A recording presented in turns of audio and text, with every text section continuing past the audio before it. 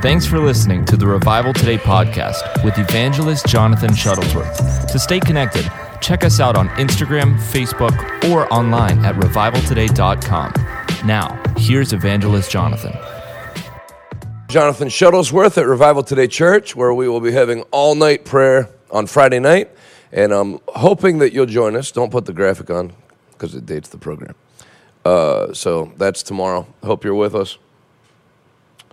Hope you're coming in from all over the country. It's going to be great. This has been Taking Your Place at the Top, the 50 Secrets of Uncommon Achievers, Part 6, and I want to get right to it so this thing doesn't turn into an encyclopedia, because it's been a week and a half, and we're on number 25, or we got through number 25.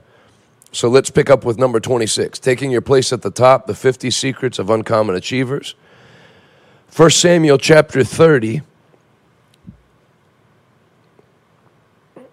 verse 1. 3 days later, when David and his men arrived home at their town of Ziklag, they found that the Amalekites had made a raid into the Negev and Ziklag.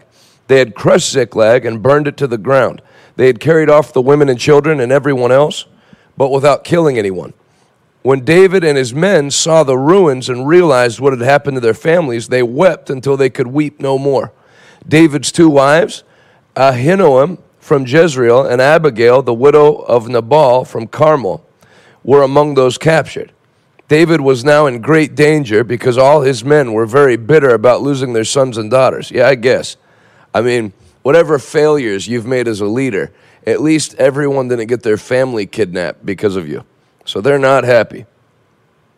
And they don't know that they're not dead yet. And they began talk of stoning David. But David found strength in the Lord his God. Can anybody write on the screen what that says in the King James? Is it David encouraged himself in the Lord? This says David found strength in the Lord his God. Then he said to Abiathar, the priest, bring me the ephod. So Abiathar brought it. Then David asked the Lord, should I chase after this band of raiders? Will I catch them? And the Lord told him, yes, go after them.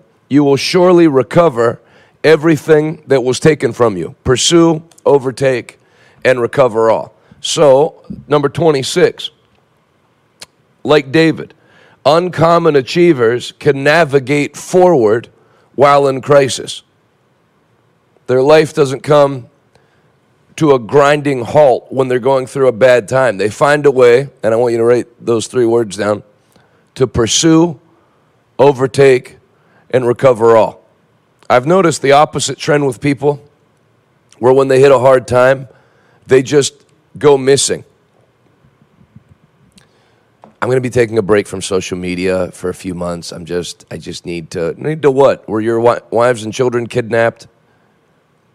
You can't go missing every time you're going through a rough spot. Pursue, overtake, and recover all. Uncommon achievers navigate forward while in crisis. Uncommon achievers, you don't even know that they're in a crisis. They don't have to post it everywhere. They don't ask for prayer publicly. You know, have people that if you need prayer, get it privately from somebody that's going to pray. I promise you, if you post it on Facebook, all the people that put praying hand emojis and say praying, that's all the praying they did was write praying and enter. Uncommon achievers navigate forward while in crisis. Thanks, Alonzo. But David encouraged himself in the Lord. That's what it said. So he went through a hard time. He found a way to encourage himself in the Lord. He drew closer to the presence of God, not further away like a lot of people do when they're going through a rough time. Sorry, I haven't been in church the last 3 months. We've been going through a difficult time. David actually called for the priest and then got in the presence of God, and that's where he got his strength to go forward.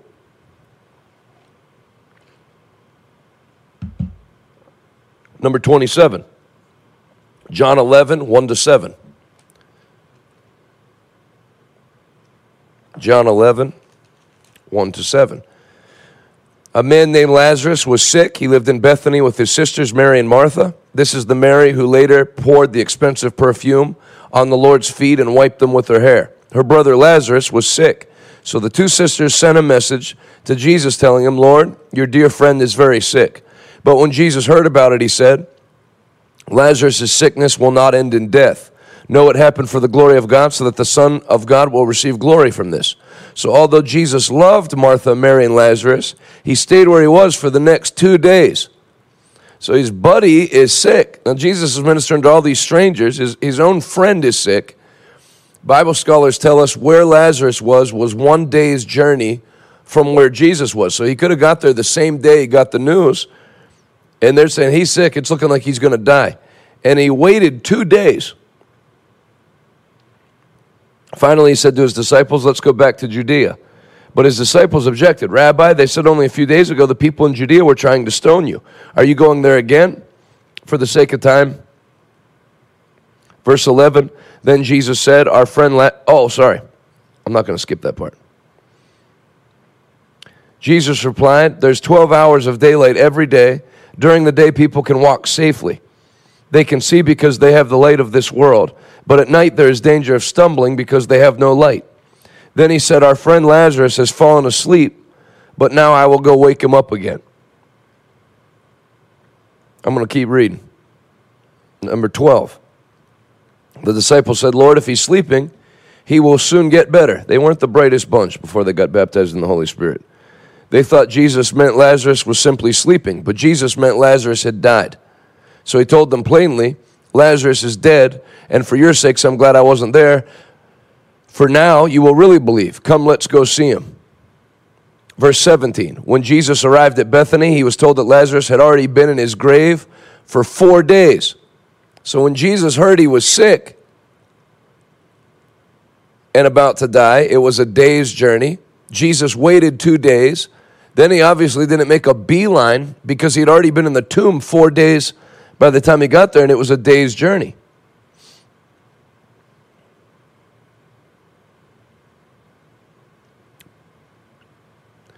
Many of the people had come to console Martha and Mary in their loss. When Martha got word that Jesus was coming, she went to meet him, but Mary stayed in the house. Martha said to Jesus, Lord, if only you had been here, my brother would not have died. Number 27, uncommon achievers don't allow others' crises to determine their actions. I don't know, maybe it's crises. I'm going to go with crises. I don't like crises. Number 27, uncommon achievers don't allow others' crises, I'll get it, to determine their actions. Jesus, your friend is dying. Let's go. No, I'll wait 4 days. I'll wait till I feel like going. So he stayed. You remember Jesus said, I only do what I see the Father do. I only say what I see the Father say. And nobody could pull him out of that. Somebody's problem doesn't have to be your emergency. Everybody wants your time. Everybody's thing is important to them. Oh, no, Rick, I have iced coffee. It's right here. I would never be able to teach if I let people's problems dictate what I said. I could announce any topic about business. So, can you pray? My grandfather's going in for a knee replacement today. No, I can't. I'm teaching on this. You know, every time people just pull you off track, they want to do their thing. But uncommon achievers don't allow other people's crises to determine their actions. And there's no greater example of that. Hey, Pastor Corey at River Church in Cincinnati, love you, man. There's no greater example of that than Jesus with Lazarus. Lazarus was his friend. I mean, imagine you walk on water. You're the Son of God. You're a miracle worker. And your buddy and your cousins and family members and people you know, someone they love that you're supposed to love is sick and dying. They want you there. Jesus wasn't preaching. He was chilling. There's no record in John 11 that Jesus is doing any ministry. So you can't be a slave to what people think you should do. You know, they expect you there. Well, then their expectations are going to be disappointed. I know your mother's going to be upset if you're not at that party. Yep, well, remind her I'm in my mid-50s. Hopefully she won't ground me. There's people that are still controlled. I'm trying not to think of particular people, but it's too late. I know people men in their 50s, their mother still controls their life.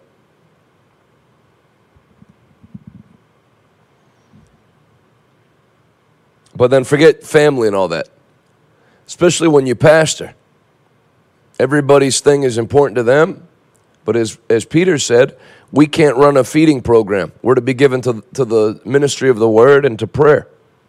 So it's not that you go out of your way to be a jerk, but you have to do what's best. And how other people feel about it, that's their problem. I mean, that's about one of the only places you're going to read where Jesus got somewhere and the people weren't fawning over him. You can tell the sister's upset. First words aren't welcome, glad you could come to the funeral. If you were here, none of this would have happened. Number 27, uncommon achievers don't allow others' crises to determine their actions. I sleep with my phone on Do Not Disturb. I take it off Do Not Disturb when I'm ready to start my day.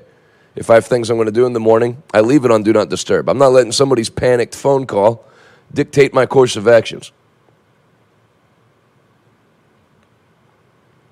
Number 28, John 2, 23 to 25.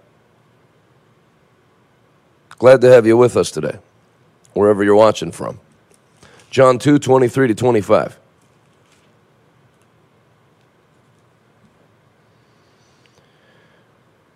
Because of the miraculous signs Jesus did in Jerusalem at the Passover celebration, many began to trust in him. 24, but Jesus didn't trust them because he knew all about people. No one needed to tell him about human nature, for he knew what was in each person's heart. Let me see how it renders it in the New King James. John 2, 23 to 25.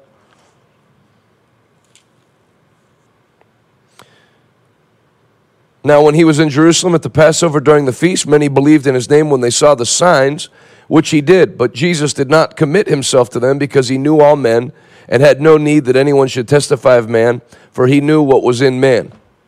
One old translation that I think it was the first version of the New Living Translation, it said, Jesus knew what people were really like. Number 28, uncommon achievers are immune to the opinions of others, good or bad. The Bible doesn't say they were insulting Jesus and he said, well, I know what people are like, so I don't care. No, they believed him. They thought he was great. And he said, yeah, you guys are going to want me dead. You're going to want a murderer released in my place in less than 3.5 years. So, you're not moved by compliments and you're not moved by insults. They should both mean the same to you, which is not much. Proverbs 23:9. Do not speak in the hearing of a fool, for he will despise the wisdom of your words.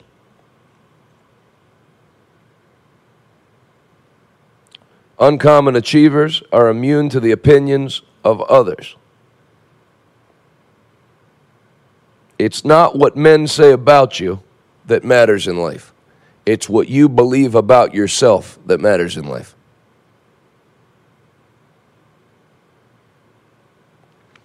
I'm sure people think I'm half out of my mind when somebody writes some type of critique in the comments or online, and I write, they say, how could you fly in a private jet when people are starving? And I write, I paid for it with your mother's money, or your mother paid for it, or I always work their mother into it. But what did Proverbs 23:9 say? Don't answer a fool. I want you to write this down underneath that point. Never take time to explain yourself to someone who's committed to misunderstanding you. Never take time to explain yourself to someone committed to misunderstanding you.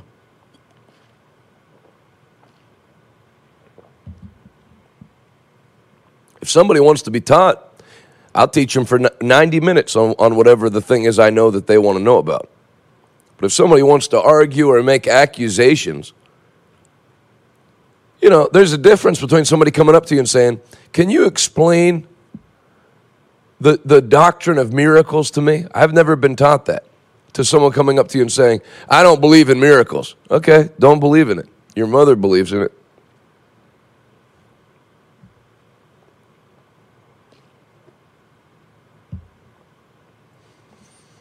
If you don't bury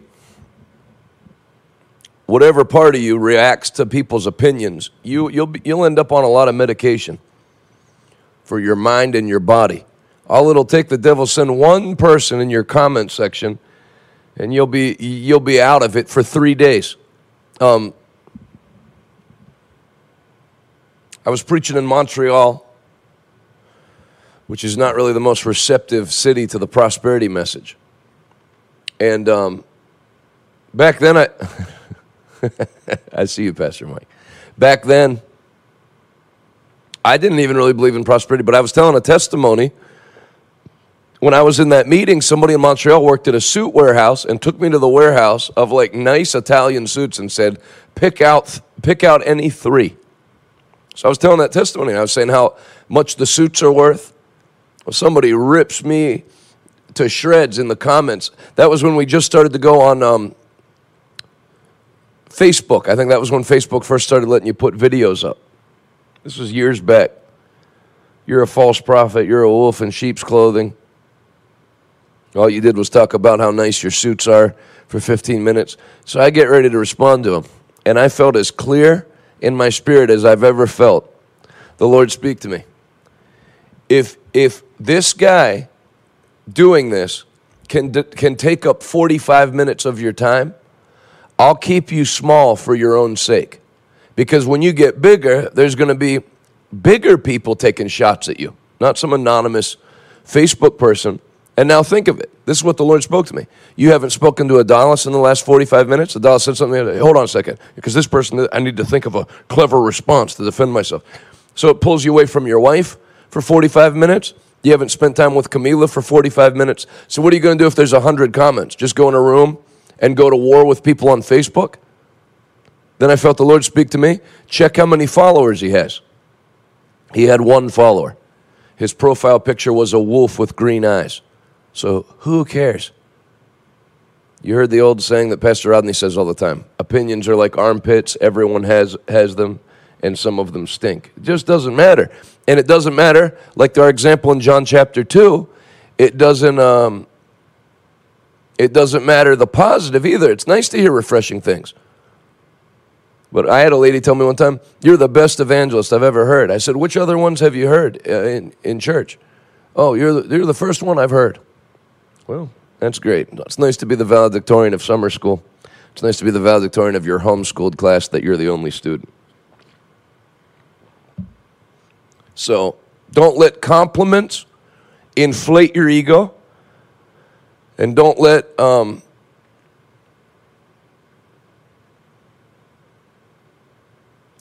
insults put you in the fetal position for 3 days. I mean, imagine. It's not even... Let's say you read a negative comment about yourself that somebody posted about your business, or I don't like your attitude, or he's arrogant, and it bothers you. Well, you're going to be short with your wife. She notices. Is there something wrong? No, there's nothing wrong. Quit asking me. And it's actually affecting actual things that matter. Some idiot. Why would you give a stranger that kind of space in your life? Thanks, John. So you figure if somebody's trying to ruin your day. Now, this isn't scriptural, but my thing is, and I'm not saying you have to follow this part, but if you want to ruin my day, I will ruin yours. So that guy wrote, you're a wolf in sheep's clothing. I said, if anything, because he was upset about how much my suits were worth. I said, no, if anything, I'm a wolf in fine Italian silks.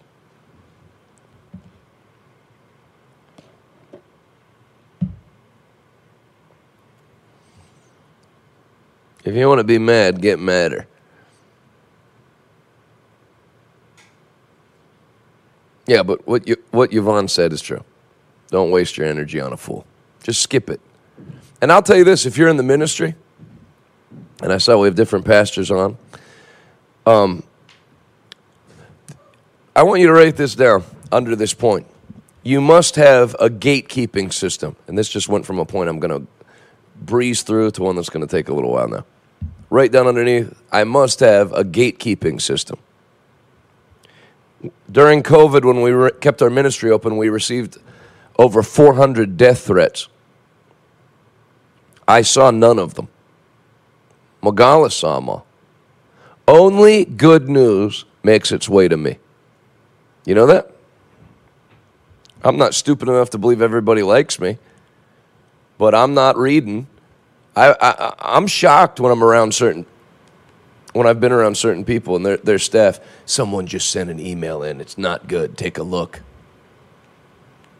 Why? Why does he have to read that?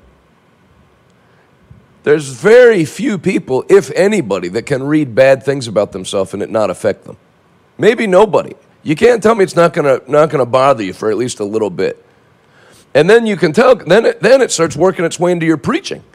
You know, people say that I'm a false prophet because I take jets. Well, no, I'm not. I'm not devoting time in the pulpit to defend myself. You get into you become this defensive person. I've been criticized all over the world for what I do in this ministry. Yeah, take it easy. That's not uplifting anybody. Have a gatekeeping system. If you're the head of a business or you're the head of a ministry, you shouldn't be answering random phone calls. Have a gatekeeping system. People shouldn't be able to get to you whenever they want.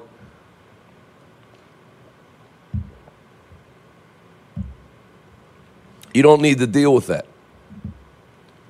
Some random person's thoughts, half of them are going to apologize within 6 months. Hey, I know you saw the thing that I sent to you. I want you to know I'm sorry. I've been listening to you more since then, and I realized it was actually my so don't even bother. And it's funny with me, I've had people come up. Hey, I know I sent a letter into your ministry. I just want to apologize for the things that I wrote. I'm sure you don't like me. I never saw the letter. So relax. I don't forgive you because there's nothing to forgive you about. I never read it. I have a gatekeeping system. Only testimonies make their way to me. That guy sent a $220,000 check. I saw that. They let me know that. They let me know things that lift me up. Have the gatekeepers destroy the bad news. Everything doesn't need reacted to. Somebody was offended at something you said. Who cares?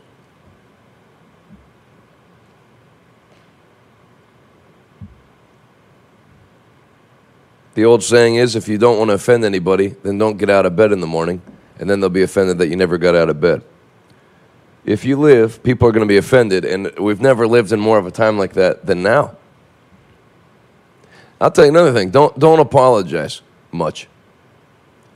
If somebody personally, I'm going to give you a rule. If somebody personally needs apologize to him. Don't apologize to a group of people on social media. I know some of my comments in last Sunday's sermon was offensive to this community. Where does this community live? Who's their spokesperson that's allowed to be outraged for an entire group of people? All gay people get offended at the same thing? I don't think so. I follow a gay guy on Twitter because he's anti-mask and anti-lockdown. He makes fun of stuff about the gay community all the time. So don't tell me all gay people are the same and there's some spokesman for some community, that the community of fat people, the community of gay people, the community of black people, you have to apologize to everybody. No. If I offended a person, I'll apologize. No, I won't even say that. If I said something out of line about some individual, then I'll apologize to them. I'm not issuing public apologies on Facebook to some group of people that their whole job and purpose in life is to get offended. I hate when I see, don't you hate when some comedian said something or whatever, and some group's outraged, and within 24 hours, they issue an apology. It's like, don't apologize. They're going to hate you. When do you ever see them? And then they forgave them, and now they're friends. No, they hate him anyway. Kevin Hart apologized. He still wasn't allowed to host the Academy Awards. They're not looking, people aren't looking for resolution. They're looking to kill you. They don't like you.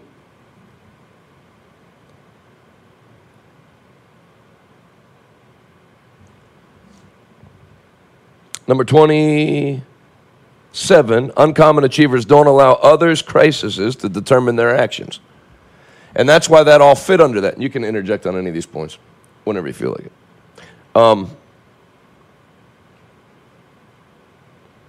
That's what I mean by being immune. No, number 28, uncommon achievers are immune to the opinions of others. You're going to lose a lot of productivity trying to put out fires of people's emotions. Half the people that are offended are just have low blood sugar because they haven't had a snack in a while, and if they have some ice cream, they're not going to be offended anymore. So don't run all over the place trying to make sure everybody's cool with you. You're going to waste your life. Number 29. Uncommon achievers refuse to have grasshopper complex. Numbers 13. We were like grasshoppers in their sight, and that's what they thought about us.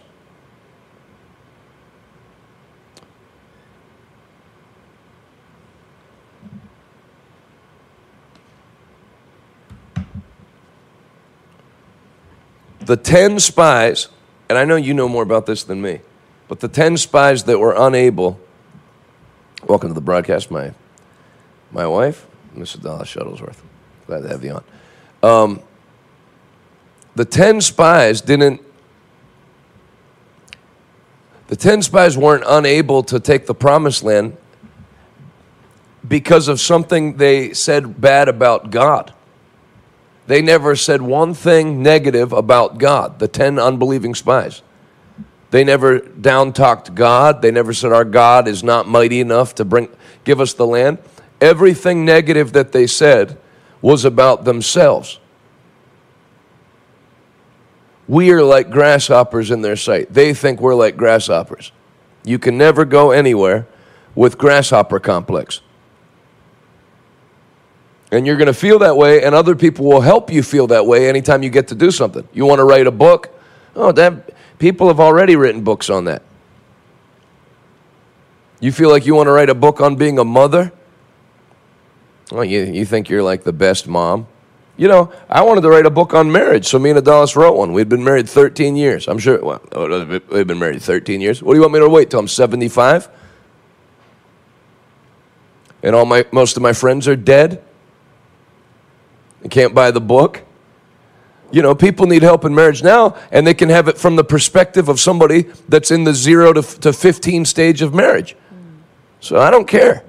I'm sure there's way better books than the one we wrote on marriage. No, you know what? I'm not sure. In fact, I'll come right out and say it. Our book is hands down the best book that was ever written on marriage. I'm going to put that as a quote on my own book. I'm going to write the foreword to my own book. You're going to write a book on Bible prophecy. You're like a scholar now. All you have is a bachelor's degree. Anything you go to do, people are going to tell you somebody's already done it or somebody's already done it who's better than you. It kept me from writing a book on faith or healing or prosperity for a long time because there's better books than the one I wrote on. T.L. Osborne's book on healing the sick is way better than my book on healing. But you know what? I started to notice people that got impacted by my ministry wanted to know what I believed on healing, not what T.L. Osborne believed. So I put what I believe on it. Number 29, uncommon achievers refuse to have grasshopper complex. Numbers 13, we were like grasshoppers in their sight, and that's what they thought about us too. How were you able to read their mind about what they thought? Am I leaving anything out about grasshopper complex? Yeah, we understand years later that really wasn't the opinion of what the enemy had. They were actually afraid of them. Their hearts were melting within them, the Bible says. So it was the complete opposite. Wow. So you can really be so in delusion about what is actually happening that it starts to determine the outcome of your life. And so because they saw themselves as grasshoppers and not taking that promised land, even though God said they would, what ended up happening was what they feared. What they feared the most ended up coming upon them and their children. And just because of how they saw themselves. And the only punishment they had was what they said. God said, in Numbers 14, 26 to 28, I'll do to them the very things they said in my hearing. We'll die here in this wilderness. They'll kill us. How you see yourself and what you say about yourself determines where you're headed. And it's interesting to me that they never mentioned God. They never said, oh, God can't help us do this. They said we. We are but grasshoppers in their sight. So they disregarded God and his opinion and his word over the situation. And it's what ended up being the greatest demise. And that's what even today people do. They disregard the word. They discredit what God has told them to do. And it's the reason why they keep going around in circles and they're in the same mess and they're frustrated as heck because they won't allow themselves to see what the word of God says about them. This is a mirror. That's what the Bible says. This is like a mirror. And anybody who reads this thing and walks away and forgets what they look like, I mean, you're crazy. You forget what you look like. This is the whole reason the word of God was written, is so that we can glance at a mirror and say, hey, there's certain things on me that need to be removed. I can't walk in insecurity and fulfill the call of God on my life. And that's really what it is. It's like not feeling as though you have what it takes to get the job done. When it's not by might and it's not by power, it's by God's Spirit. It's always been by God's Spirit. And if you rest in that, if you rest knowing that it's his Spirit that's going to lead, everything is ridiculously easy. It's why we're here now. And I want to close that point out saying, and I know it will sound sacrilegious to religious people, but your life will not be determined by what God said about you, and your life won't be determined by what people say about you. Your life will be determined by what you believe about yourself. God told them they could have the land, but they would not believe that they were able to do what God said, and so they did not. Mark 11:23. Look at this.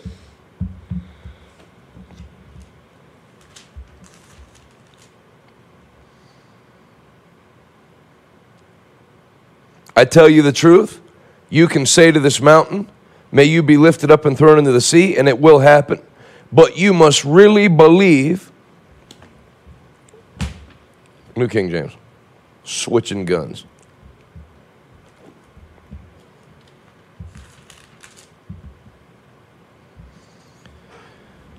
For assuredly I say to you, whoever says to this mountain, be removed and be cast into the sea, and does not doubt in his heart, but believes that those things that he says will be done, he will have whatever he says. I want you to write that down. Who believes that what the things that he says will be done. Brother Hagin called that having faith in your faith. And the religious world flipped out. We don't have faith in our faith. We have faith in God. Yes, we do. Verse 22 is have faith in God. But if you don't have faith that your prayers work and your words work and your life works and your steps work and your steps are ordered of the Lord, then it doesn't matter. Because part of faith is not just believing in God and his word, it's believing in the things. If he believes, Jesus said, not Brother Hagin, Jesus said, he must believe that the things that he says will come to pass. Yeah. Andrew Womack says, faith is voice activated. So you do have to release something out of your mouth. And you have to believe that what you say will come, what you said will come to pass. That's right. Well, we prayed it, but ultimately it's up to God. No, I declared it. It is done. Like that. You don't hear Christians do that. But Jesus said that's actually part of the recipe of mountain moving faith. Faith doesn't work. I prayed it and I said it, but ultimately it's up. No, believes that those things that he said will come to pass. Uncommon achievers do not allow themselves to have grasshopper complex. Who am I? I'm just one person in a big world, amen? No, I'm not. I'm a man who, with God's hand on his life, anointed to accomplish a task, that all things that pertain to life and godliness have been delivered to me. Number 30, Daniel 6:4. Well, we're doing better than yesterday covering ground. Where are you, Daniel? Daniel 6:4. You have it? Yeah. Go ahead and read it. I have it in the Amplified. That's Is that a fine. problem? Then the presidents and the satraps sought to find occasion to bring accusation against Daniel concerning the kingdom, but they could find no occasion or fault, for he was faithful, nor was there any error or fault found in him. Number 30, uncommon achievers follow laws and have ethics. Number 30, uncommon achievers, I'll flip it around, have ethics and follow the law. Before they made a law that you couldn't pray, the Bible says in Daniel 6:4, they sought to find any area where he had broken the law. When you have success, and you will, they're gonna go after your finances. They're gonna go after, we hired a lawyer to go against the Attorney General of this state to have our Easter service during COVID. Well, the only avenue that they have to mess with us as a religious organization is unemployment, paying into unemployment. So what do you know? For the first time since I started this ministry, after we stood against wickedness, our unemployment is being audited. Well, we have it all ready to go. But if I had skimped on that, I'm not paying that. I mean, what's the chances? Have we ever been audited on that before? They're not going to check. Just skip it. We can use that money for other things. Well, now I got me a problem. So you need to set your life up. And I want you to hear me. You're going to be around most people that are always telling you how to cut corners and that no one enforces that and you don't have to do that. No one checks on that. Yeah, that's true. If you're a small person, no one cares. No one's going to come after your income taxes when you make $42,000 a year. Because even if you mess something up, what are they going to get out of it? The government's going to get an extra $800? They don't care. But when you're making $42 million a year, and if they find something wrong, they're going to get $1 million payday, $2.5 million payday. Or if you're in the ministry and what you're doing is unsettling wicked powers and they want you gone. And now it's not even about the money. Now it's about taking you out. In Pakistan, they kill you. In America, they just ruin your life. Seize your bank accounts, put you in federal prison. That's what they want to do. So you make sure you actually think to yourself, if I was the devil, how would I come after me? And then you put a buffer in every one of those areas. That's why I travel with 2 guys with me on the road. I have 2 witnesses that I was never at a place I'm being accused of being, that I never did a thing I'm being accused of doing. That person would have no witnesses. So you can't, what's a way you could take me down? All it takes is one lady accusing me that I was inappropriate with her. And it wouldn't matter my side of the story. Oh. He always did kind of seem like he was wild. He had that chain. I could see that. But what's my only recourse? It's not to say, no, it wasn't. No, anytime you hear someone, no, it wasn't like she's saying. Well, you're already finished. Because you're saying, well, you are with the person. But if I can say, number one, not only did that not happen, I've never been with that woman anywhere, me and her, for that to happen. I have witnesses. Not only is what she's saying wrong, I'm going to countersue her for $100 million for defamation of character. I'm going to sue the lumberjack who cut the tree down that made the paper for the thing that she filed. I'm going to take everybody down because it's a lie. Now, you say, well, I think Jonathan might be telling the truth.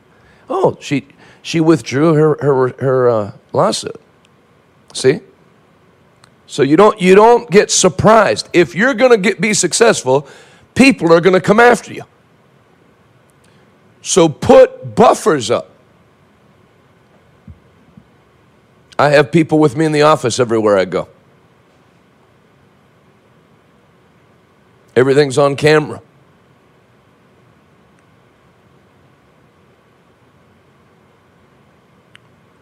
Number 30, uncommon achievers have personal ethics and follow the law. Obviously, you don't follow laws that are illegal. There are illegal laws, like the ones they tried to pass during COVID. You don't follow laws that make you deny your faith. Remember, Adolf Hitler didn't do one thing that was illegal. He passed his own laws. So when they told Daniel he couldn't pray, he didn't follow that law.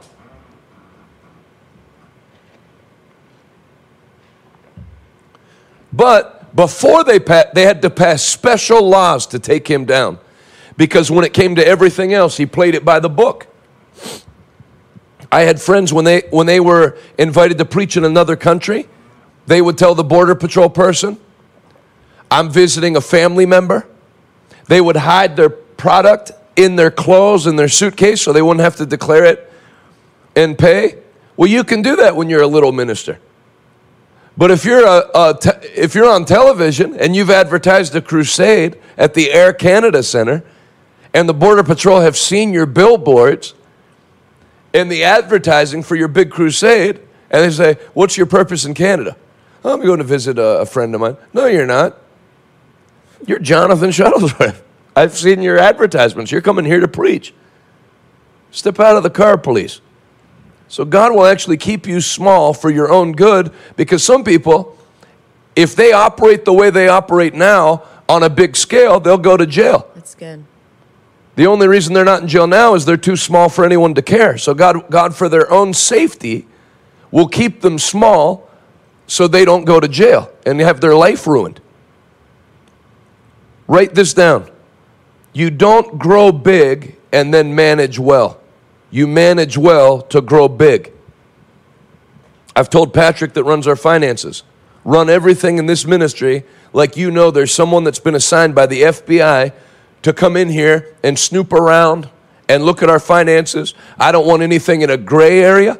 I don't want anything like, well, I think you might be able to do that. It's kind of then don't do it. Put everything on the up and up. Put everything documented. There's some ministers that the offering comes in, they come in and just grab a fistful of cash and take their guests out to lunch. You can't do that. That's illegal.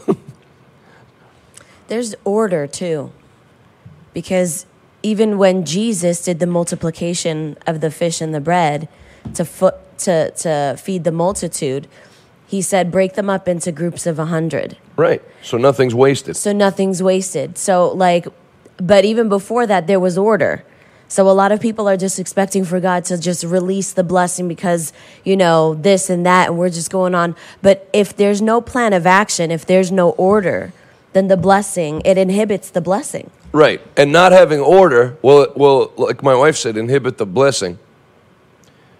But not following laws and ethics will put you in prison. Right. So this is even separate from that. I mean, I know for you and I, we saw the blessing the moment we filed for 501c3, things skyrocketed. Because we were just doing it just like a personal thing. Yeah, God doesn't want the government to get 30% of what comes into the ministry if there's a way to do it. If there's ways of doing it. To protect it. Correct. And every time we did something else, we started a different bank account, we did this, we did something that was by the books. There was like an insane blessing that was tagged along with it. Excellent. Number 30, uncommon achievers have personal ethics and follow the law. If I'm going to another country, I don't tell them I'm going to teach. I tell them I'm coming to preach. If they don't want preachers there, then I'll take that as my sign to go home. I'm not lying and sneaking around. If God wants me there, he can open the door and send me there. I'm not forcing anything. That's good. We actually tell them that we're educators because we are educating them about the Bible. Whatever. I'm not doing that. Right. I don't need to leave home. I don't believe in the vaccine, but I got double vaccinated because I want to travel and preach. First of all, I don't believe you because you shut your church down at the drop of a hat. So why did preaching become so important to you live all of a sudden? You notice that? All the preachers that said they got vaccinated so they could travel and preach? Why were you willing to preach only on Zoom for 2 years? Right. So you didn't. You did it because you just do whatever's easiest and you do what you're told. And why haven't you preached since you've gotten the vaccination? Yeah, that too. So I don't do that. well, I'll get vaccinated so I can preach. No, you need to lure me out of my house. That's how I see Elijah. I don't see Elijah running around. There has to be something. I've built something here. If the Lord wants me to go somewhere, he can make a way for it. Right. Bishop David Oyedepo was supposed to preach in another country. I think it was Japan. And they made it hard on him getting in. So they called him and said, you need to do this, this, and this. And he said, I'm not doing anything, and hung the phone up. And then they just sent him the visa. If the Lord's in it, I'm not jumping through hoops to go preach in Australia. I don't care. If you want me, make a way for me to be there. I'm talking to the government. I don't need you. I have a thing here. I'm not getting something injected into my body to go preach in a country. No, thank you. See, that's called ethics and standards. If you don't have those, then the ends can always justify the means. You can always find a way in your mind about, well, this isn't ideal, but it's worth it because at the end we're going to do this. Uncommon achievers have personal ethics and they follow the law. As long as the law doesn't contradict the Bible, like Daniel. Number 31, Mark 10, 28 to 32. I'll have my lovely assistant read that. Mark 10, 28 to 32. Any translation? Sure. Not the NIV or the Passion Translation. Mark 10:28 to 32, yep. Peter started to say to him, behold, we have yielded up and abandoned everything once and for all and joined you as your disciples, siding with your party, and accompanied you, walking the same road that you walk.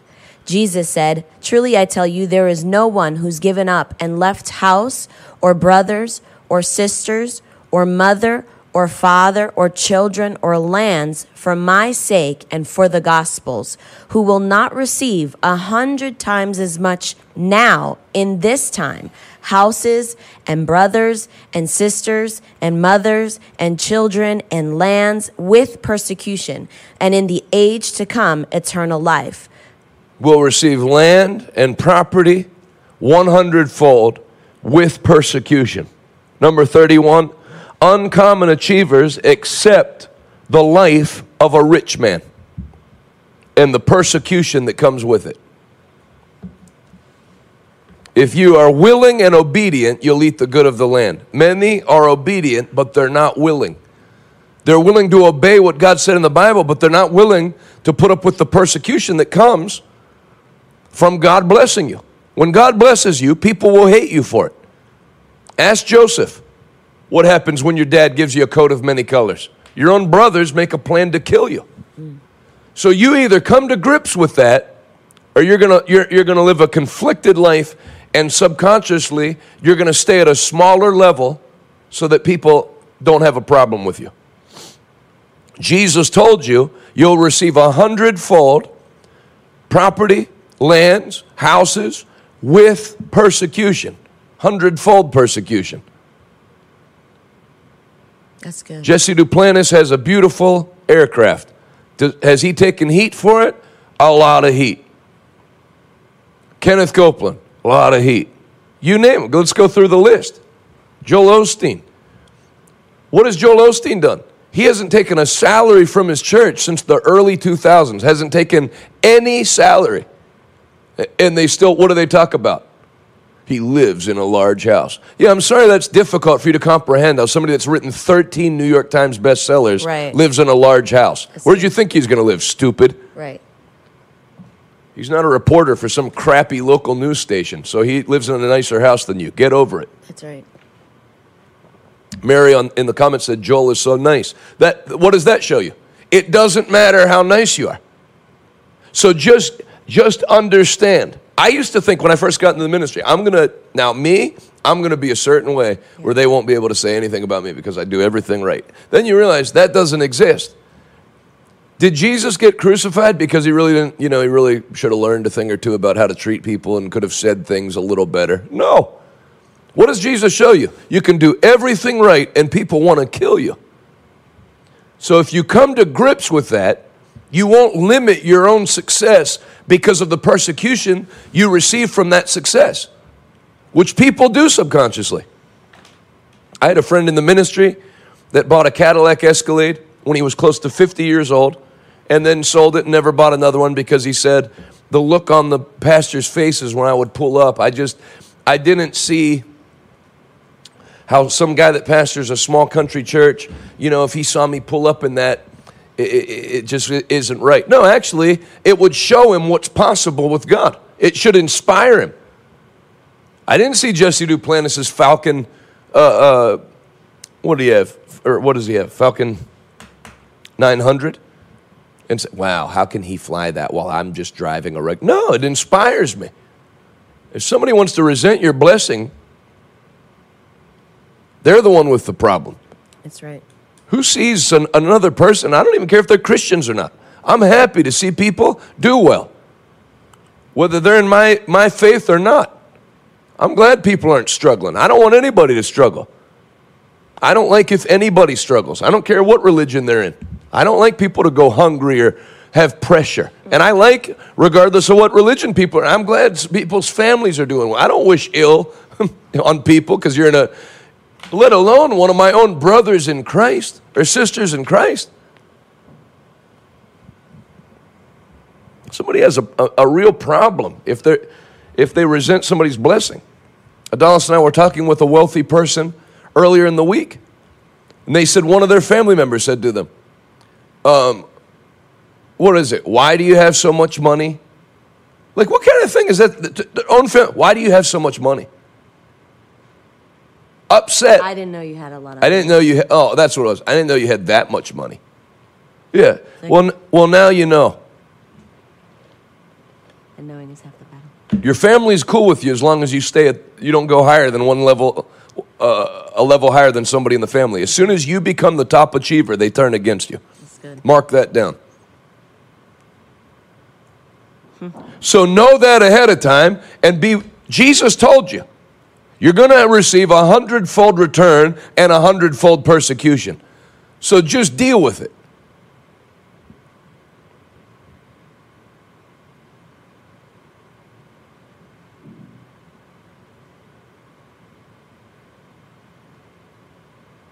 And if you try to hide your blessing, it'll work out worse. You know the saying, the cover-up's always worse than the crime? You can't expose anything about me. What do you think I put? Let me ask you a question real quick. I post a picture of a private jet unless I forget anytime I ride on one. Do you think I do that to brag? Do you think I do it to show off? If I do it to brag or show off, why have you never seen one picture of any places I've stayed on vacation?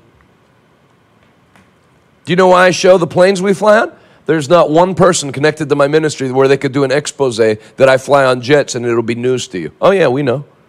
We're actually happy about it. He shows us the outside and inside usually.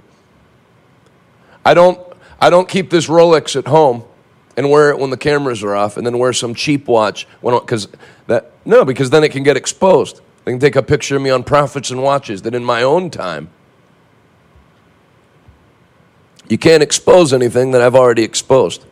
So I don't hide anything. I sleep like a baby at night. Pastor Tyler said, when I saw you flying your team to Dr. Rodney's for camp meeting, it put a fire in me that I should be able to do that. That's how intelligent people, that's how I always felt. I saw people do things, and unintelligent people resent it.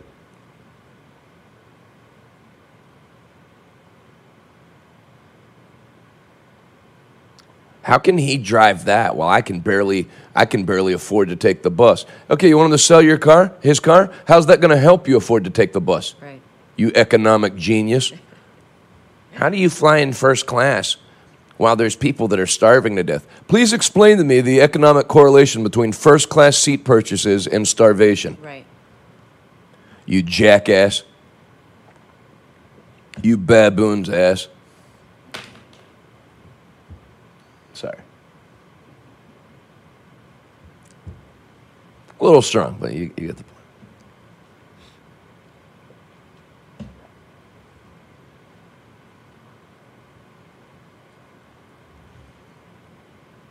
Number 31, uncommon achievers accept the life of a rich man and the persecution that comes with it. You don't have to be a jerk about it, but don't hide it. I'll post a picture of a plane anytime I fly. You don't see any paragraph. As most of you are writing, it inspires you. I write it to inspire people, and I write it so I'm not hiding anything. I want my partners to know how I travel. If you think I should have to drive through the night to get from Cincinnati back to Pittsburgh to be here for Sunday morning and get here an hour before church, not having slept in my same clothes, then go partner with another ministry. That's not how I operate. So I'm being clear with you what my operation is, but you don't see any paragraphs under the plane. I don't understand why all preachers don't fly in planes. They need to get faith for planes. No, you don't use what you have to condemn people. You use it to inspire people. Number 31, uncommon achievers accept the life of a rich man and the persecution that comes with it. You'll have family members that don't like that you're rich. You'll have Christians that don't like that you're rich. The media sure won't like that you're rich. Remember, as long as you're a child molesting billionaire who's in the flow of the Antichrist spirit, okay, like our old friend Jeffrey Epstein, there's no problems. But if you're doing righteous things, then you can have a fraction of that money. I've always said I'll never go on any kind of media interviews. I will definitely, if they want me on, and I'll tell you, I'll dictate the whole course of the thing. How are you able to justify having this, and this in this economy when there's hungry children? Couldn't you have fed more children if you didn't? You say you feed 1,500 children a day. If you didn't use planes, wouldn't you be able to feed 5,000 children a day? Great question. Now let's get to how Jeffrey Epstein owned a private island to molest children, and your news network hasn't reported one detail of it. Why is that? I want to know why there's only a standard for righteous people and there's no standard for wicked people.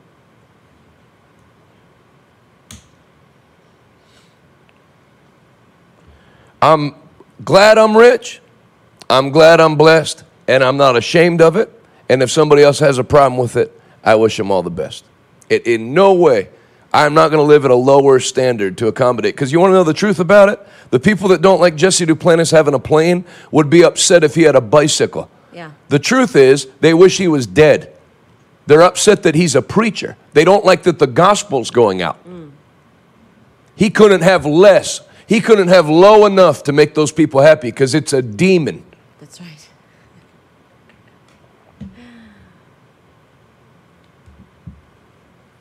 Number 32. Genesis 12, 1-3.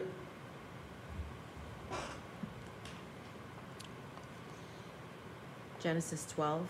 1-3. And you can do 4 too. Genesis 12, 1-4.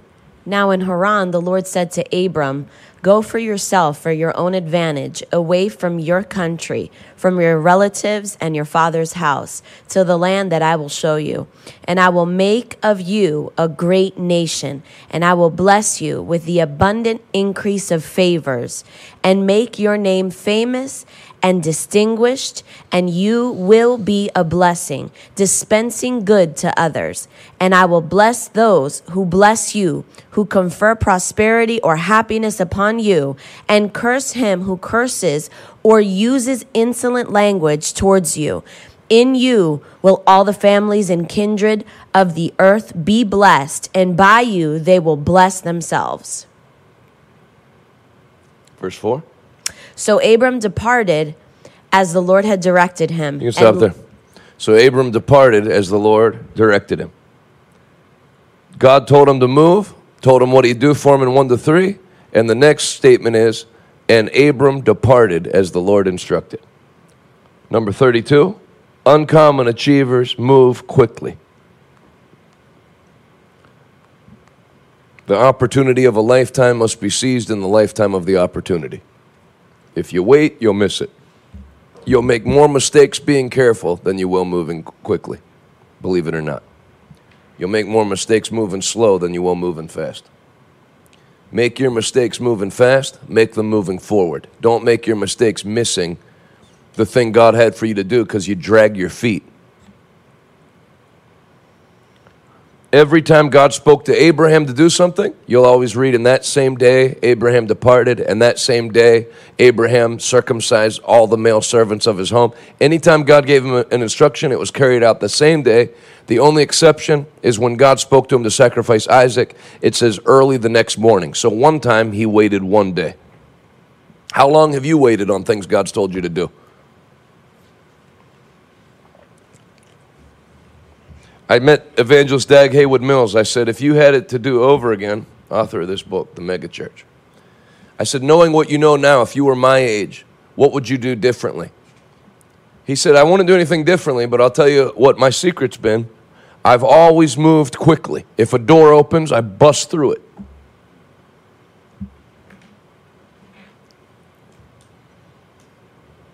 When the doors started opening for us to do outdoor crusades, it looked like it was going to bankrupt us. But I thought, you know what? I'd rather go bankrupt now and realize I don't actually have the ability to do all I thought I did than sit on a porch one day when I'm 75 and think, I wonder how life would have turned out if I really went for it. I mean, really went for it. And guess what? I really went for it. And I never went bankrupt. Came within about $18,000 of it, but never went bankrupt. Nope. Almost hit bottom, but never hit bottom. And then straight up from there. Move fast. Run hard. Don't hang around sabbatical people. I need a sabbatical. No, you need to work. Come on now. You need to get moving. Let's go. It doesn't work anyway. The average pastor retires within 6 months of when they come back off their sabbatical because they're addressing the wrong problem. That's another story for another time. That's good. You don't need a rest. You need to work. Especially when you're 20 to 30. Especially when you're 30 to 60. Those are your production years. Lester Summerall said a man's life can be broken up into 3 segments. 0 to 30, your learning years. 30 to 60, your production years. 60 to 90, your duplication or replication years. So what does that mean? 0 to 30, you learn. God puts people in your life. Not that you ever stop learning, but that's the main thrust of your life at that point. Just like you don't stop learning in the next phase, just like it's not that you're not producing anything in 0 to 30. God will have you around people to learn from. You go to Bible school, you go to business school. 0 to 30 are your learning years. 30 to 60 are production years. That's what I'm in right now. It's time to produce. It's not time to take vacations once a month. Some people on Instagram, you see them, they're on vacation once a month, and they're 30 to 60. You're making a mistake. And then if you do your production years right, then 60 to 90, I probably won't do as many crusades and stuff. But a lot of stuff will start opening up for me to preach at Bible schools. Because of what I did from 30 to 60, it creates a platform where people want to know how you did what you did, and then you replicate yourself in a younger generation, 30 to 60. Not that you can't produce in that phase either. But it adds to it where now people are going to start coming to you and want to sit under you.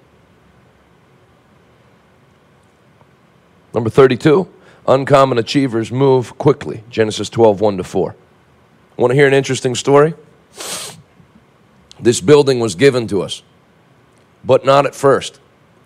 The previous owner, gave us the deed and said, you can get working on it. But we were supposed to pay. And he told me in the parking lot after Check the News one night, he was waiting for me. He said, I just want you to know, the reason I gave you this building was because of how quickly I saw you move on it. I told you could start working on it, and the next day, Abel was in here with a team building it out. He said, if you hadn't done that, I would have never given you the building. When I saw how quickly you moved, it made me want to give it to you. Most people, if they were given a building, as great a testimony as it is, the whole thing would still be empty. They'd be raising the money. We need your help. We're projecting that we'll have services in September. Things aren't what people think they are. Explain. Like, you would think that with a successful person, you would need to, kind of make it out so that they know that you're like a charity and that you're in need and that you're in desperation. I feel like that's the mindset of like churchgoers and people in the ministry, where they feel like they have to kind of like portray themselves, or as my cousin would say, betray themselves as like poor and in need and in lack and so that they can kind of like tug on your emotions so that you can reach out and help them and woe is me type of a mentality. But it's not how that works. Like, success and production attracts success and production. And for the ministry and like the mindset of Christians, I think it's quite the opposite. Like, the poor, like if you present the need and you present the lack and the stress and how bad you have it, then somehow that's going to invoke like somebody to sow to you and believe in what you're doing and try to help you. And it just doesn't work that way. Do you know what I mean? Absolutely.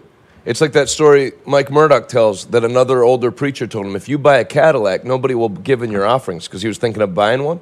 And he bought it anyway, and he said, that's when people started to give me larger offerings, because you look like somebody that can handle a $10,000 check.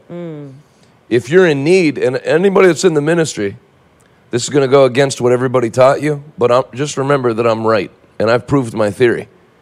If you appeal to people that you're in need, which first of all is not scriptural. Paul said, not that I was ever in need.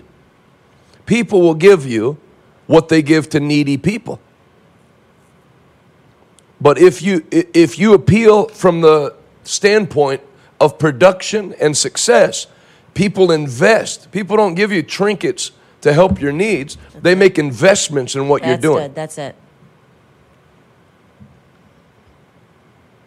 And that takes you from the beggar mindset of just enough, that Christian, that like way of thinking, to production, overwhelming production, and things in the future, where I feel like Christians can't even think about things in the future and like have a 10-year goal as to like buying property, acquiring this land to do this and X, Y. So that kind of mindset leads you into productivity, not just for the maintenance of the now. Let's go read Colossians 3:23, because it's going to bleed right into the next point. Colossians 3:23. I'm going to stay on longer with you guys today because I feel like it. Whatever may be your task, work at it heartily from the soul as something done for the Lord and not for men. Number 33.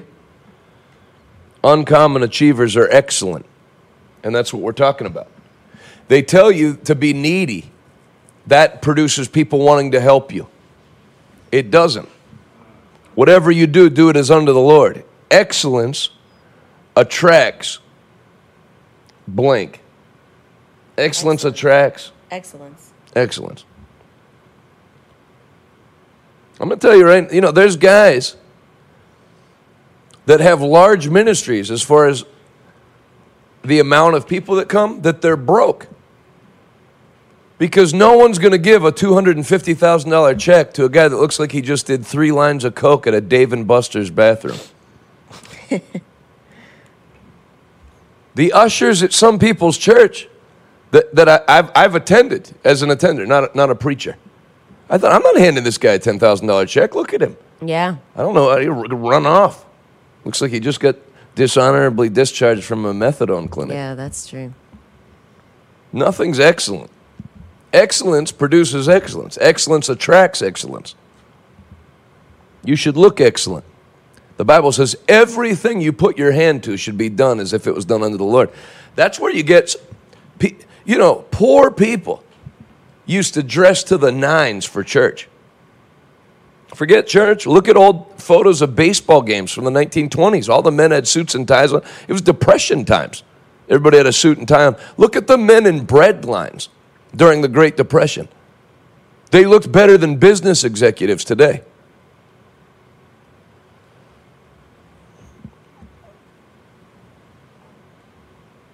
And there's this like unexcellent spirit that's on people, and it's bullcrap.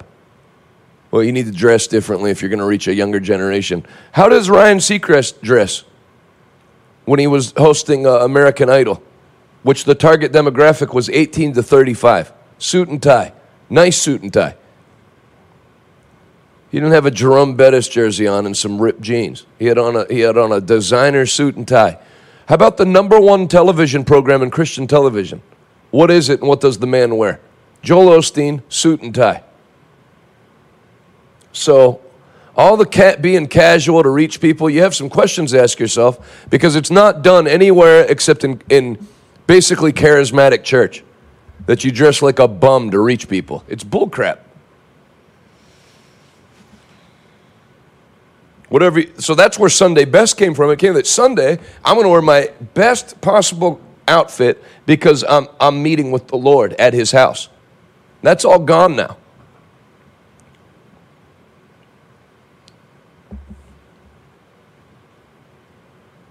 But you should make sure it's not gone from you. There should be an excellent standard in your dress, in your home, with your vehicle. It's not your car that makes you poor. It's your care for your car that makes you poor. It's not your clothes that make you poor. It's the care you have for your clothes that make you poor. Anybody that's ever participated in a bus ministry for a Sunday school, which I have, how come the poor kids stink? Soap's not an economic issue. Shampoo's not an economic issue. It's an unexcellence that comes with poverty. I was at a church one time, they said, how many of you are unemployed and believing for a job? Lift your hands. You didn't need them to lift their hands. It's like the enemy attacked them and they started dressing like they're attacked. Got on a hooded sweatshirt that looks like they keep it in their glove compartment.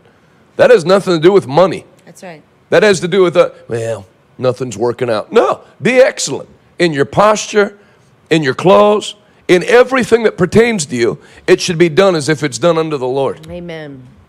My grandfather, when he pastored, would have the church lawn cut Saturday night, so it was fresh for Sunday morning. One time the guy cut it Friday instead, and I was in the office when I was 14, and the guy got reamed out. I said, what part of Saturday evening did you not understand? My grandfather took his shoes. It's funny, I just found the place near here that does shoe repair and shoe care. I'm going to start doing the same thing. Would take his shoes in so they were freshly shined and done for Sunday. Going to pastor a Little Assemblies of God church that didn't stay little for long. He didn't dress down to the church. He pulled them up to where he was going. Don't dress for where you are, dress for where you're going. Genesis 41:14 says, Then Pharaoh sent and called Joseph, and they brought him quickly out of the dungeon, and he changed his clothes, and came to Pharaoh. I always thought that Pharaoh, or the people that were in charge of him, made Joseph shave, change clothes, and shower. But Joseph knew that if he looked like a prisoner, he'd stay in prison. That's right. So I just thought that was, it's the mindset. People treat you how you look, so you can rail against it all. It's not fair that people do that. Well, it isn't fair, but that's life. Right. God said man judges by the outward appearance. Facts. So you can let it work against you, or you can let it work for you. That's it. I've been pulled over by the police before. I was glad I didn't have on a backwards Yankees hat. Right. Or a chain. Good point. Be excellent. Colossians 3:23. Whatever you do, do it as unto the Lord. Number 34.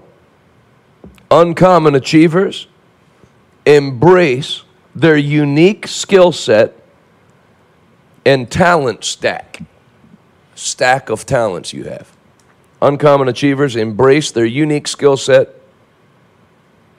and uncommon talent stack.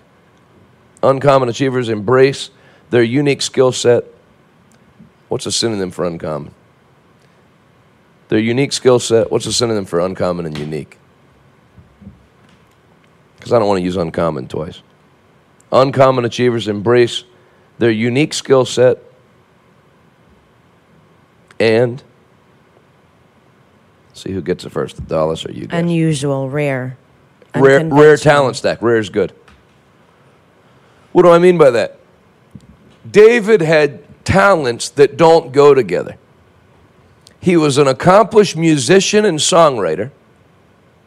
He was a great fighter. Like, have you ever watched an MMA fight, a UFC fight, and it finished? And when they interviewed him in the center of the ring, he said, "Now that I've knocked this guy out, let me just do something real quick," and took out a harp and started to sing. No, they don't go together. So there are things that you'd think you have to pick one or pick the other. I'm going to be a musician. Part of me thinks I want to be a musician. Part of me thinks I want to be a fighter. But he actually combined them into one person. Don't pick between your talents. Embrace them and learn how to make them work together, like David did.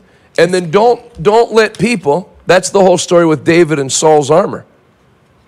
Okay, listen, put away the stone, the slingshot, and take my sword and shield and armor. No, that's not how I do things. Anybody ever heard of Jimmy Swaggart? Nobody played the piano and sang and then preached. You picked one or the other. You're either a musician or you're a preacher. And the way most people think, I'm a musician now, but I want the door to open where I can start preaching. But what did Jimmy Swaggart do? He embraced his unique talent stack. And he'd sit down at the piano before he'd preach and tell stories about his life and sing. And by the time he was ready to preach, everybody was crying from the music, and they loved the anointing on the music, and they loved that guy. Americans love music. So now he had him. Embrace your unique. It's me. I like making people laugh. I like to insult people, and I preach. I've found a way to put them all together. That's what Check the News ended up doing. There was this side of me that you had to know me to know. But then I found a way to create a platform where all the things I do, I can do. And you might not like it, but there's nobody like me. There's nobody like David. There's nobody like Jimmy Swaggart. There's nobody like you. So religion will tell you to take the slingshot and exchange it for Saul's armor, or to get rid of part of the thing. That's good. Nobody wants to hear a preacher sing for 25 minutes before they preach. Embrace your unique talent stack. That kind of humor doesn't belong in the pulpit. Well, agree to disagree. Otherwise, you're a very easily replaceable person. Your church blends in. Your business blends in. But when you embrace your unique talent stack, you're the thing God made you, unique. There's not another one of you. He was like Rodney Howard Brown. There's nobody close. It's not like if he retired, you could just get another Rodney Howard Brown. Oh, he's kind of like, there's nobody kind of like him. There's nobody like you, but if you're not careful, you're going to let religion or your business training turn you into somebody that they can replace anytime they want. And you got to find the platform that allows you to use all those things. Jeff Ross is a comedian. He was not a top-level comic. He wasn't bad at all. And if this gets back to him, this is not an insult, it's a compliment. But what did he find? His main thing is not stand-up comedy. His main thing is roasting people. And once he found that, he's the best. Artie Lang was not a top-level comic. When he became second chair on the Howard Stern show, which I don't recommend you listening to, but I'm making a point, that was where he shined. It was radio. So you got to find the platform that allows your unique talent stack to come out.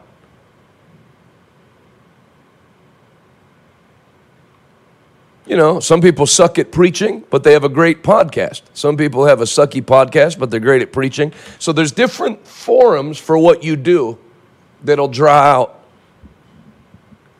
the best of you. Number 34, uncommon achievers embrace their unique skill set and their rare talent stack. What's 2 or 3 things that you're excellent at?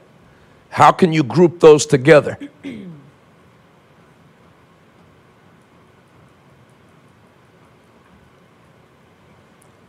And that'll bring the creativity out of you. There was nothing like Check the News that existed before we made it. There was no reference point. That was a grouping. That was a way I found to best get that out. So what's the way you can do the thing you do? Otherwise, you're just copying other people. Number 35. John 9:4.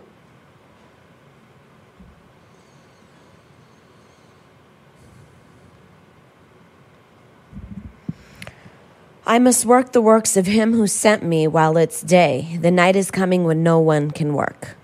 One more time, a little slower. I must work the works of him who sent me while it is day. The night is coming when no one can work. For night comes when no man can work. Number 35, uncommon achievers run hard.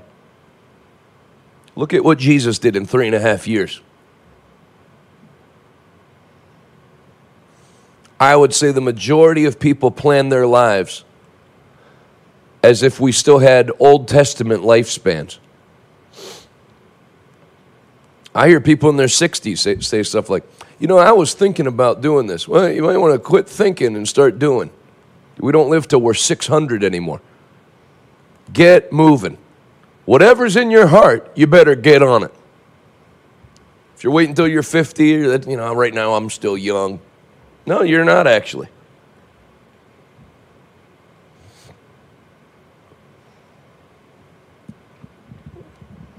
John 9:4, night cometh when Jesus said we must all quickly, in the New Living, we must all quickly carry out the tasks. Listen to that. We must all quickly carry out the tasks assigned to us by the Father. For night comes when no man can work. How are you to carry out your tasks? Quickly. I'm going to tell you from Scripture and from personal experience that lines up with Scripture. The faster you move in the assignment God gave you, the more you'll see His hand come behind you to help bring it to pass. God enjoys people who move quickly. Reinhard Bonnke said, God runs with the runners. He doesn't sit with the sitters. We're just waiting on God. No, you're not. Move. God's not waiting. God's not slow. Get moving and you'll watch God move with you. That's good. You hear people in their 70s.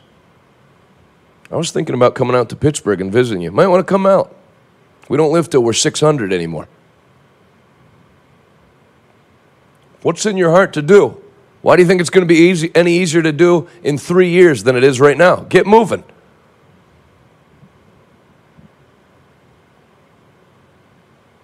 I don't think I'm old enough. You're the oldest you've ever been. Time to do it. Run hard. Work quick. Stop being careful. The Bible says, be careful for nothing. Move hard. Run fast.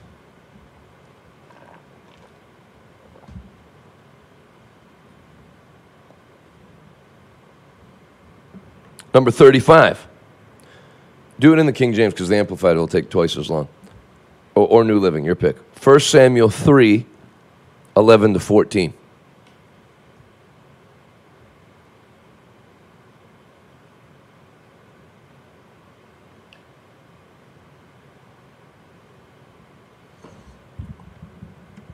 Good job, Diane. Then the Lord said to Samuel, behold, I will do something in Israel, at which both ears of everyone who hear it will tingle. In that day I will perform against Eli all that I have spoken concerning his house, from beginning to end. For I have told him that I will judge his house forever for the iniquity which he knows, because his sons made themselves vile, and he didn't restrain them. Number 36, uncommon achievers confront. Uncommon achievers confront. What you don't confront, you'll never conquer. What you don't resist has a right to remain. What you don't stand against will destroy you.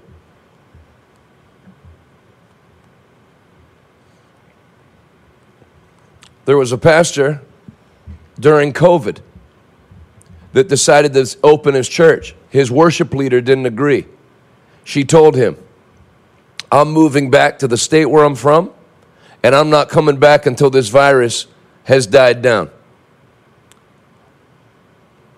And then would post every week, sometimes more than once a week, a big 2-3 paragraph thing on Facebook about how she can't believe her pastor. She's on staff at this church as the full-time worship leader. I can't believe my pastor is keeping his church open. It's a mistake. He doesn't care for the lives of people. He kept her on staff. She ran a bunch of people out of the church.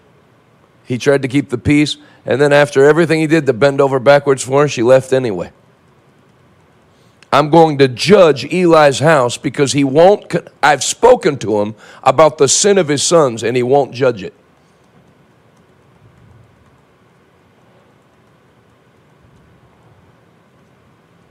There's another preacher.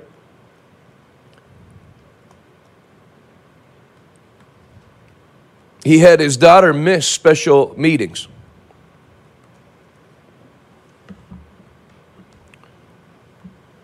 Because he told the minister she has a disease and it makes her tired. So the evangelist was strong. If she has a disease, then bring her. It's going to be a healing service. So the daughter agrees to come. This is a daughter in her young adult, not a child. So he prays for the disease. The girl gets delivered. The girl asks if she can talk to the preacher after the service.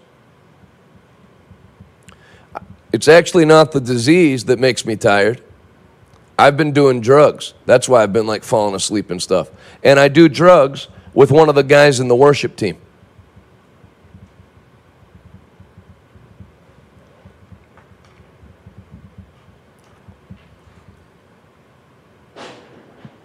The preacher with that daughter is the same preacher that had that worship leader. What's the common thread you notice? No confrontation. I know things are wrong. I'm just going to let it go and hope things work out. If you let a cobra loose in your house, it doesn't work itself out. You either cut the head off the snake or the cobra is going to start killing people in your home. When you let sin in your ministry, I got 31 people that work for us now. If I found out, it came to me, somebody, it's just the receptionist, but she's living with her boyfriend now. She needed a place to stay. She moved in with him. She's gone before lunch. And to the receptionist, I love you. And our receptionist is married, and that's not a thing. But you don't tolerate sin. If the Lord gives you a heads up that something's wrong, confront it. My grandfather used to say, problems in life are free. You don't have to put them on the payroll. Some people, their biggest problems in their ministry and their business are salaried people that they're paying. That's good. You're paying to have a problem. That's called stupidity. Well, I don't know what I'd do if they're gone. Figure it out. Get rid of them and then figure out what you'll do once they're gone. Uncommon achievers confront. Don't be an Eli, whose sons were having sex with women in the temple and eating the offering before it had a chance to get sacrificed to the Lord. And when people confronted him, they'd yell at him. My dad took me to the bathroom and paddled me while he was preaching once. I was in my early 30s. It was very embarrassing, but he refused to let me misbehave in church.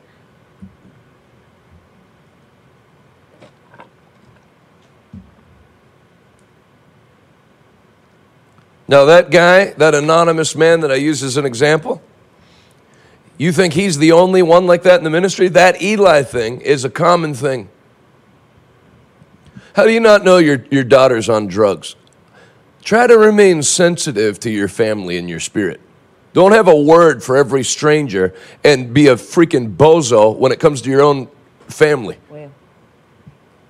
That's called Eli syndrome. That's good. My dad was never like that with us. My mom was never. They got words for us.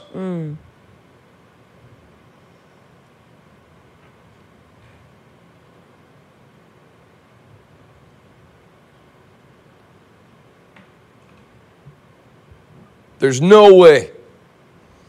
Somebody that has the Holy Ghost. How do you not know? I would know if I had two people in my church that were sleeping together. I was with a pastor one time, and we were on the platform, and he went, just out of the blue, I think he is sleeping with her. They were in different parts of the thing. They were both married, and it turned out it was true. When you're a shepherd, you know. Just like vets know about animals. Something's wrong with that horse's leg. He's not walking like he normally walks. You pick up that stuff. So what are you going to do? Ignore it? The Lord doesn't show you things so that after they transpire, you go, I had a feeling that guy was a child molester. No, if you get an intuition about it from the Lord, deal with it. Right. Don't let everything go. Don't let anything go.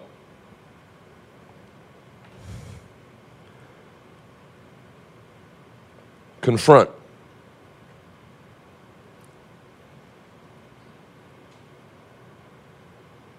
Last one. Then we have prayer, so I got to wrap up like now. Deuteronomy 8, 1-18. Do it in the New Living Translation if you want. Deuteronomy 8, 1-18.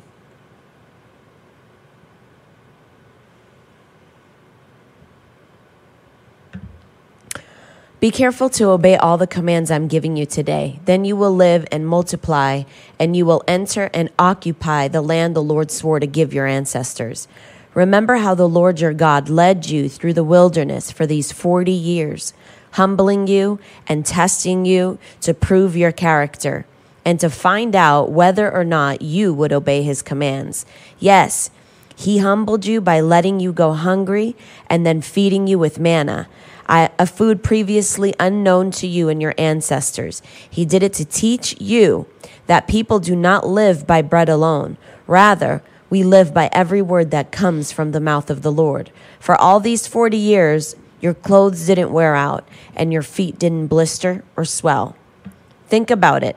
Just as a parent disciplines a child, the Lord your God disciplines you for your own good.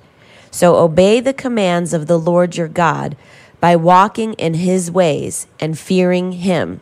For the Lord your God is bringing you into a good land of flowing streams and pools of water, with fountains and springs that gush out into the valleys and hills. It is a land of wheat and barley, of grapevines, fig trees, and pomegranates, of oil and honey. It is a land where food is plentiful and nothing is lacking. It is a land where iron is as common as stone, and copper is as abundant in the hills. When you have eaten your fill, be sure to praise the Lord your God for the good land he has given you. But that is the time to be careful. Beware that in your plenty you don't forget the Lord your God and disobey his commands, regulations, and decrees that I am giving you today.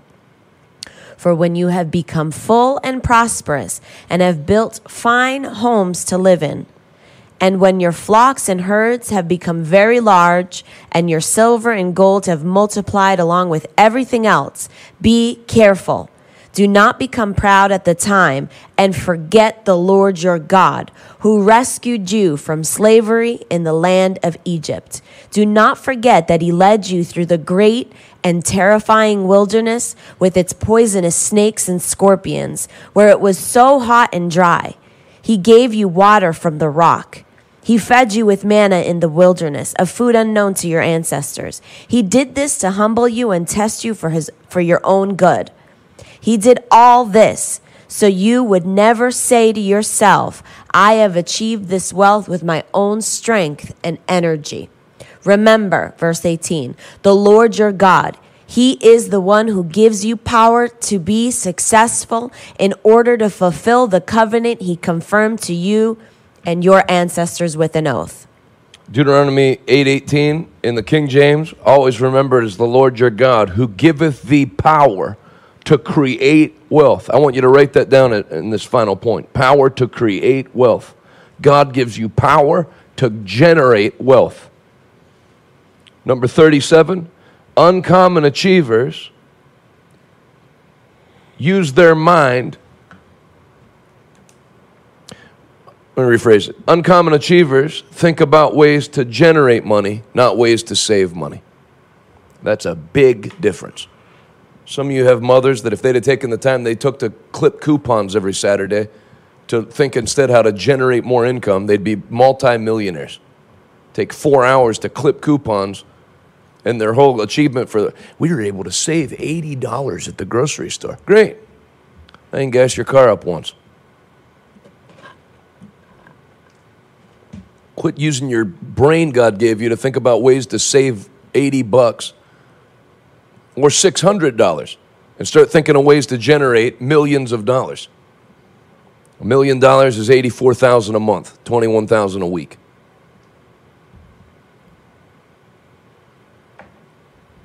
So whatever you sell or whatever, you start thinking, where would this business have to go to get to $1 million? And you'll get there. Don't think about how to save money.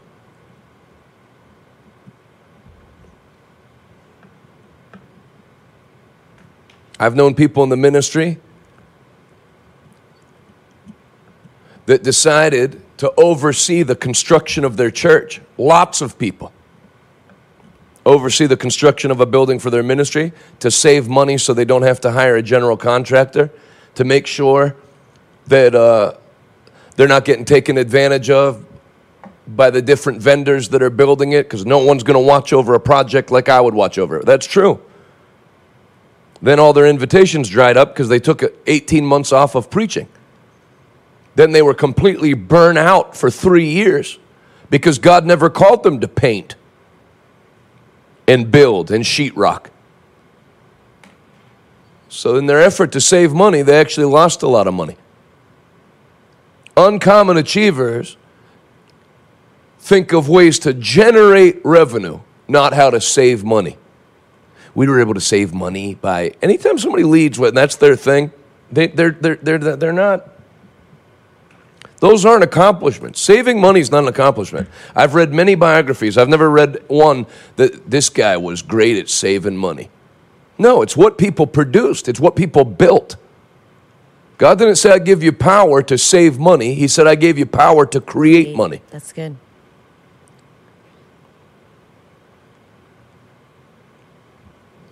It's actually a shame to use this thing God gave you, His mind, your anointed mind, to think of ways to save money instead of how to generate money. And I'm not joking around.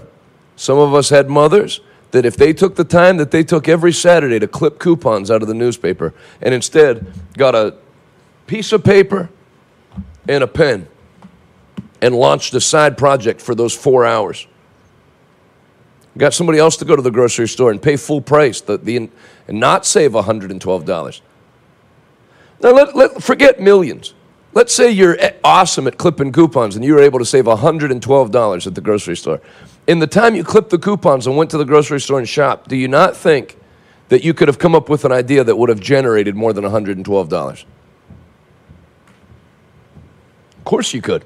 See, it's a mentality.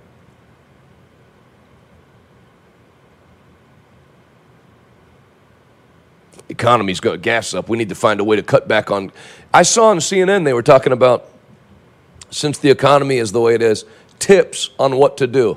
Number 1, drive 2 to 5 miles an hour under the speed limit. That'll save gas. Get out of here. Oh, yeah. Number 2, cut down on unnecessary trips. What's that going to do in a bad economy? You need to let the Lord take that power He gave you to create wealth and use it.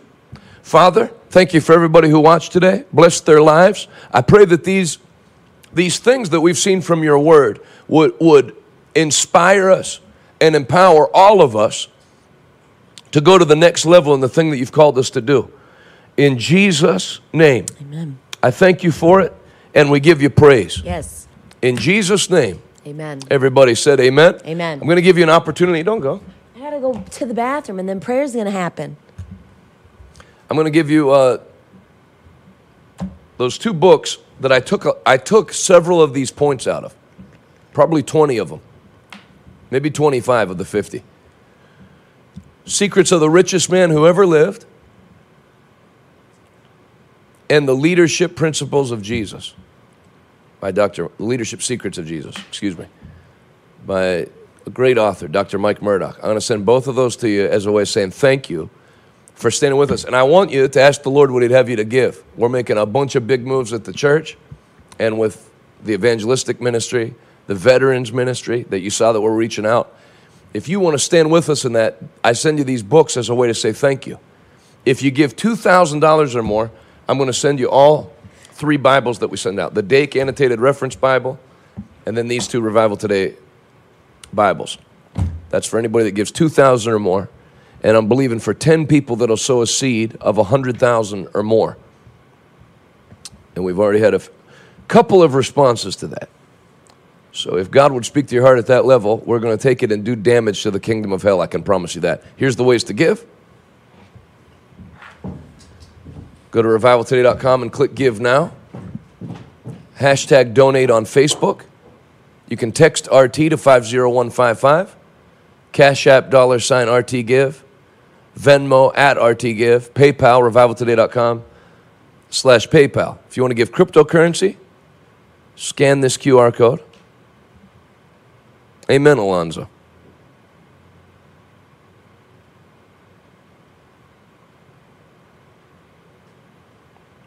Thanks for being with me today. Good crowd. Scan that QR code, and you can give cryptocurrency, which is up. And Revival Today, P.O. Box 7, Prosperity, Pennsylvania, 15329. Don't forget to claim your offer at revivaltoday.com. Claim my offer. If you want to talk to a human being, 412-446-2332, +1 412-446-2332 if you're international.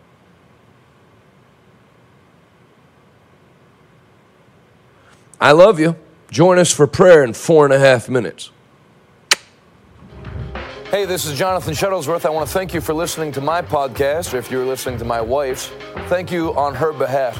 If you want to be more than just a casual listener and stand with us as we take the message of the gospel of Jesus Christ to our generation, go to revivaltoday.com and click Give Now and be a part of the 1,000 monthly partners that we're believing for. I have a special gift that I'll send to you today, and I'll say thank you in advance. Until next time, thanks for listening. See you later.